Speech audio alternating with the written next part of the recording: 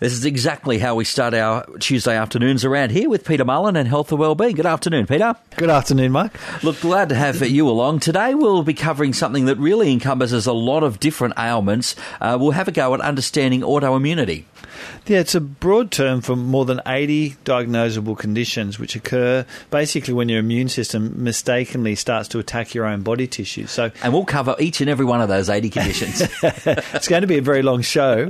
But, just a bit more information about what's going on because, again, autoimmune, like so many other health conditions, are on the rise. It's estimated, I think, that up to 12% of us will experience autoimmune at some point. So, yeah, good topic to have a talk about today. Autoimmunity and autoimmune disease, you said it basically is an umbrella term covering around 80 ailments. Yeah, 80 different diseases or 80 different conditions. And it's something that seems to be on the increase and something that seems to be on the increase particularly among younger women as well. Like a lot of autoimmune conditions can be triggered when women have babies, like post having the baby, they can develop an autoimmune condition.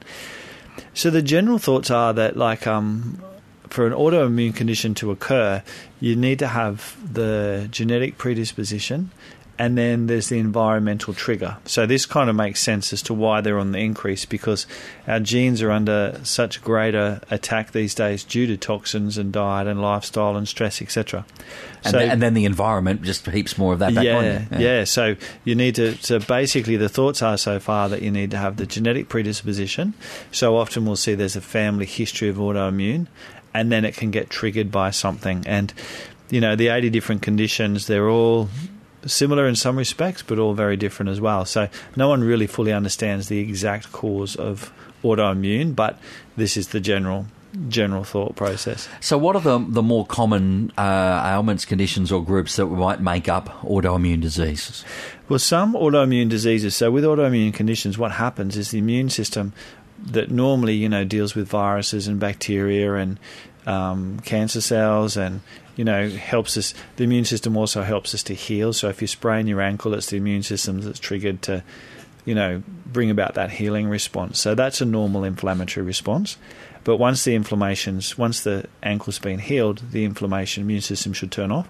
What happens with autoimmune is the immune system stays turned on and continuing to produce antibodies to tissue that normally it shouldn't do it. And then these antibodies cause damage to the tissue.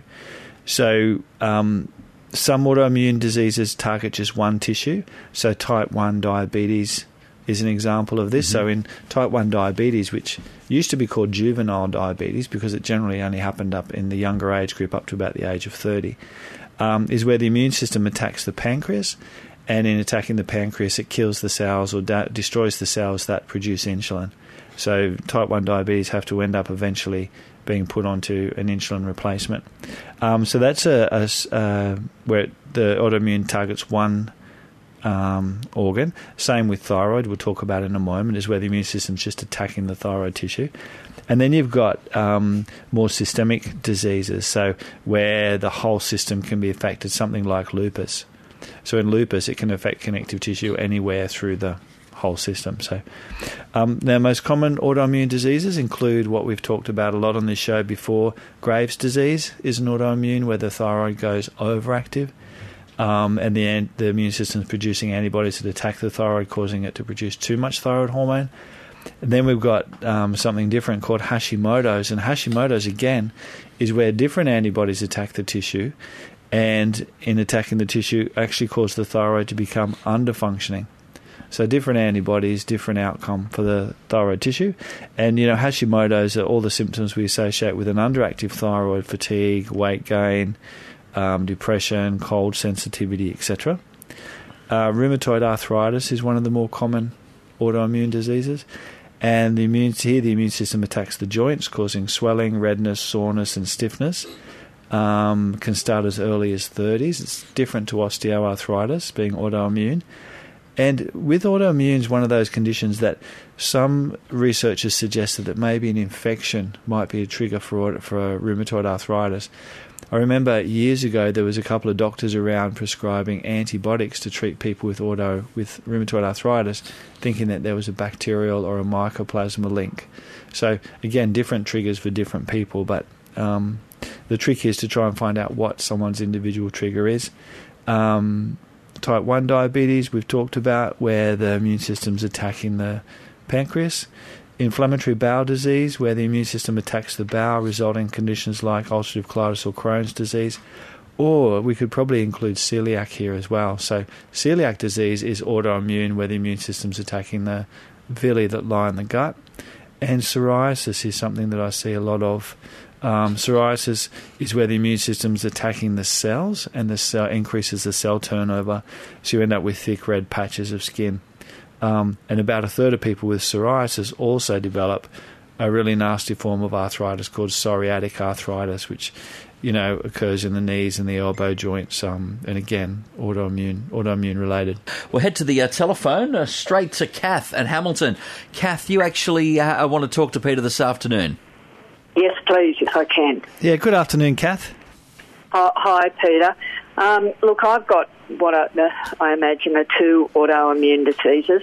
I've got Raynaud's, which I've had for about 25 years, and it's getting quite severe now. The pinprick test comes back halfway across my palm, so my fingers are, I've lost a lot of feeling there, and in my toes, but the more probably distressing one at the moment for me is Sjögren's. Yeah, okay. And dry mouth, eyes that I can't open in the morning before I get drops in them, but constantly running eyes and nose. Yeah. Just through the day, I just fill up 10 hankies in an hour. Yeah, okay. And with is your nose running more from tears coming from your eyes down the back of your nose? I wouldn't know. Yeah, okay. I don't know. Look, there could be a couple of things, like both of those conditions are, trouble to deal, like they're pains in the butt, basically. Raynaud's is where people lose the peripheral circulation. The blood vessels tend to sort of not deliver the blood to the extremities, so you get extremely cold hands and fingertips that go white, etc. Sjögren's is an autoimmune condition, and it's not uncommon, Kath, for people to have one or more autoimmune conditions like you've got. So with the Sjögren's is where the immune system actually attacks the saliva and mucus producing glands, so you end up with a really dry mouth and dry eyes. That's the major symptoms that are bothering you? Right. No, well, they do, but some drops in my dry eyes and a toothpaste that's specifically made for a dry mouth. They're great. Yeah. But through the day, I mean, if I'm walking down the street or even driving, I just can't see through the tears all the time. Okay.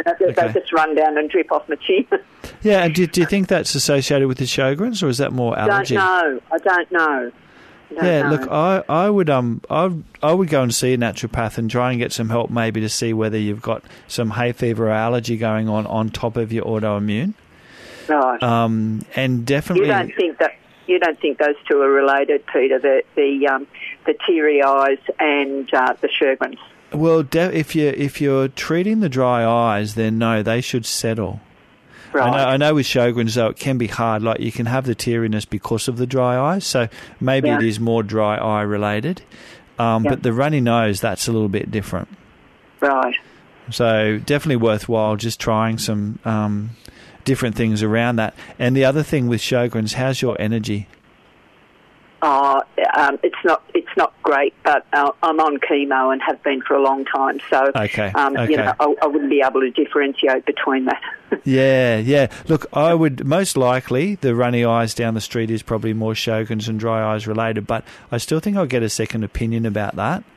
Yeah. And maybe even starting some things like some gentle antihistamine type stuff, like vitamin C powder has a really good antihistamine sort of effect. Let's see. Okay. Yep. So if you get a powder and try taking like a half a teaspoon twice a day, I would also make sure you're taking a really good dose of fish oil, if that's okay with your chemotherapy. Yep. Fish oil is probably one of the only things I've come across that can help a bit with that dry eyes and dry mouth, a little bit as well. I've got fish oil from the dog, so I'll probably start taking it for me too. Well, just make sure you get a really good quality fish oil. But I would go and see someone about what's going on and just see, even herbally, naturopaths can do up a herbal mix that can help just to balance autoimmune a little bit as well. And checking your zinc levels too. Like there's a lot nutritionally that might just help give you a bit more freedom with those symptoms. Right. Oh, thank you, Peter. That's great. I'll definitely get some vitamin C powder. Yeah. Vitamin 3 powder. Yep. And start on the fish oil. Start on that. Yeah.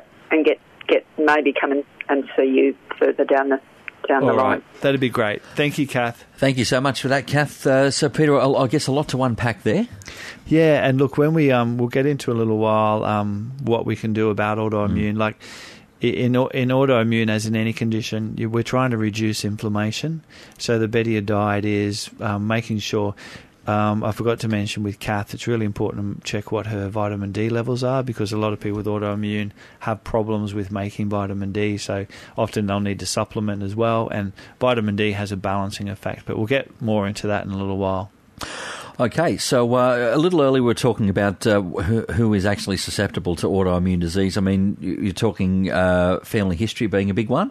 Yeah, so it does seem to be that, there's possibly genes or definitely genes involved with autoimmune. We know with celiac that pretty much you can't have celiac unless you've got the genes for celiac. Although I did meet one patient that is in maybe the 0.05% of people that may develop celiac without the gene. But generally you've got to have the gene. So family history plays a role. Gender, as I was saying before, women are more susceptible for autoimmune diseases. And these days they seem to be being triggered in their childbearing years, so thyroid conditions, rheumatoid arthritis, etc. So they're the two major predisposing sort of factors.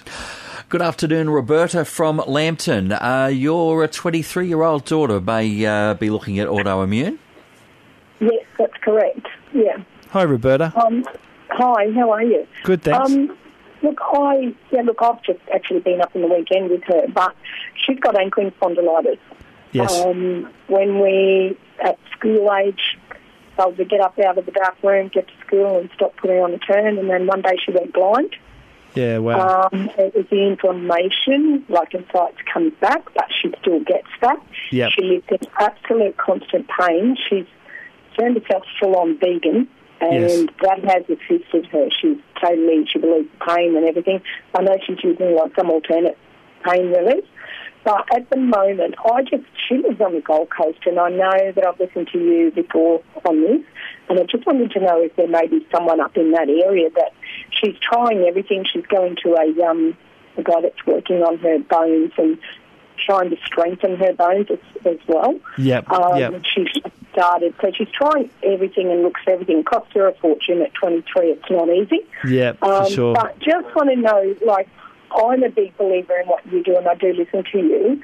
It's hard to kind of just say, yep, she'll try it. She goes to an osteo and she's doing this and that. Yep. But she also believes that, she was in hospital on the Saturday night that I was up there, the pain just becomes unbearable. So unbearable, They okay. they don't listen to us. They don't accept it, or they're not understanding of it. Yeah. And I've constantly said to her, why don't you see if you can find, balance the two, but find a naturopath. And that's why I'm just listening to you now, and I just thought, look, it's worth asking you if that's possible. If there's anything you'd know. Yeah, what I can do, if you just leave your name with Liz, then I'll be able to give you a call back and we'll find someone up the coast for you to see for sure. Peter, time to have a look at some of the things that, if we're in that sort of cachet of ailments, so some of the things that you'd recommend that we consider doing. Would definitely important to get your vitamin D levels tested. As I said, a lot of people with autoimmune tend to have low levels of vitamin D, and vitamin D plays a role in trying to balance the immune system. Probiotics, and again, very specific probiotics, have been shown to play a role in autoimmune by working on gut immunity. So again, but very specific probiotics, not just your normal over-the-counter ones. Turmeric, traditionally, and turmeric's one of those things, I know there's been a lot of reports about turmeric and inflammation. For some people it works really well, for others it doesn't seem to make any difference. So you've still got to try some of these things. And turmeric would just be more a symptomatic treatment anyway. I'm throwing that in just about every piece of cooking at the moment. Everything from scrambled eggs to soup. Fantastic. I love it. I'm a bit of a spice guy. There's a lot of health improvements with turmeric. It's not just for inflammation. Treat your gut. If you've got a leaky gut wall or gut wall inflammation, then that can be one of the triggers for autoimmune. And, from a dietary point of view, us naturopaths, people must get fed up with us talking about gluten and dairy, but gluten particularly seems to play a bit of a role with a lot of people for autoimmune. Like, I generally recommend all my autoimmune thyroid patients avoid gluten. Obviously, if you're celiac, you must avoid gluten. But autoimmune generally, I look at avoiding gluten and dairy, reduce or avoid alcohol, caffeine, refined sugar, increase your organic, fruit and veg as much as possible. Of course, getting a healthy dose of exercise daily and getting those stress levels down. Yeah, look, exercise. When you exercise, you actually increase the number of circulating what are called Tregs. Tregs are a type of immune cell. Tregs? Tregs. Okay. Regulatory I thought T the dinosaur of the band. What is it? So when you exercise, you actually increase Tregs, and Tregs have a balancing effect on autoimmune. So there's lots of things we can be doing lifestyle-wise that really can impact, address your stress, and get enough sleep. Sleep is anti-inflammatory as well. So with autoimmune, you can't always get to the point where you've cured yourself, but you can get a lot of these conditions into like a remission.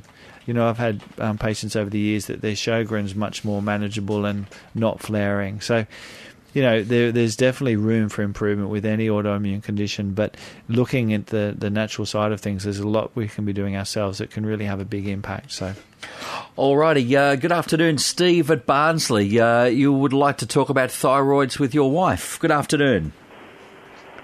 Hello. Hello, Steve. Hello, Steve. How you going, Peter? Good, thank you. How can I help? Peter, when you were talking with the thyroid, yes, the autoimmune, yep. My wife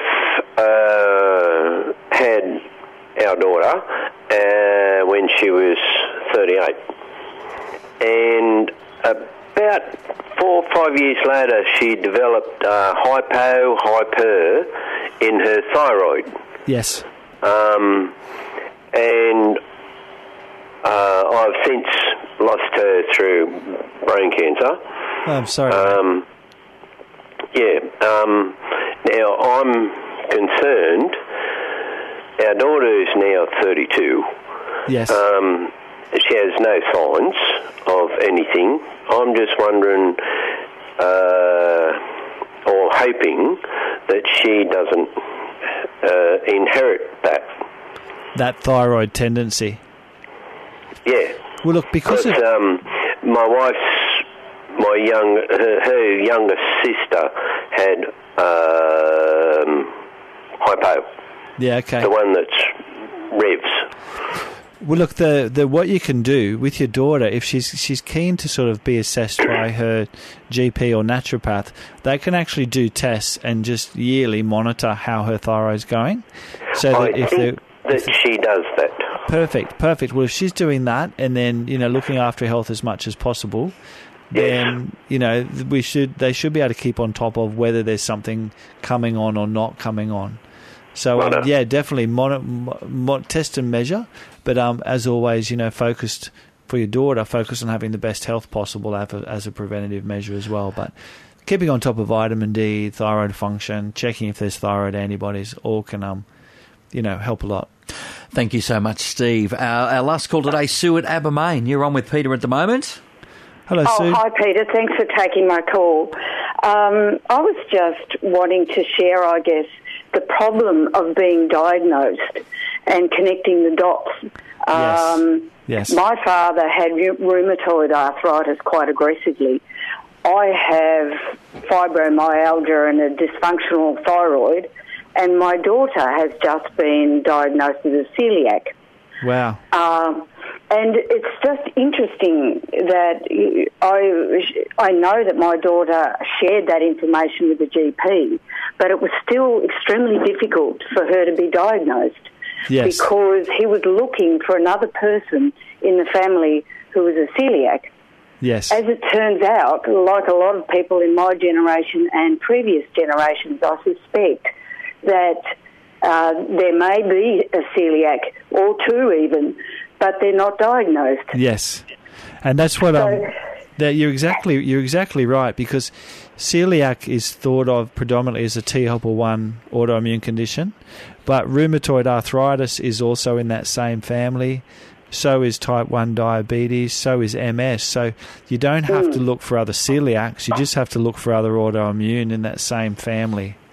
So, yeah, that's... So, yes, I guess I was just wanting to mention that because I think it's very difficult for people to probably to know what sort of linkages to talk to their doctor about. Yes, as well. Yeah.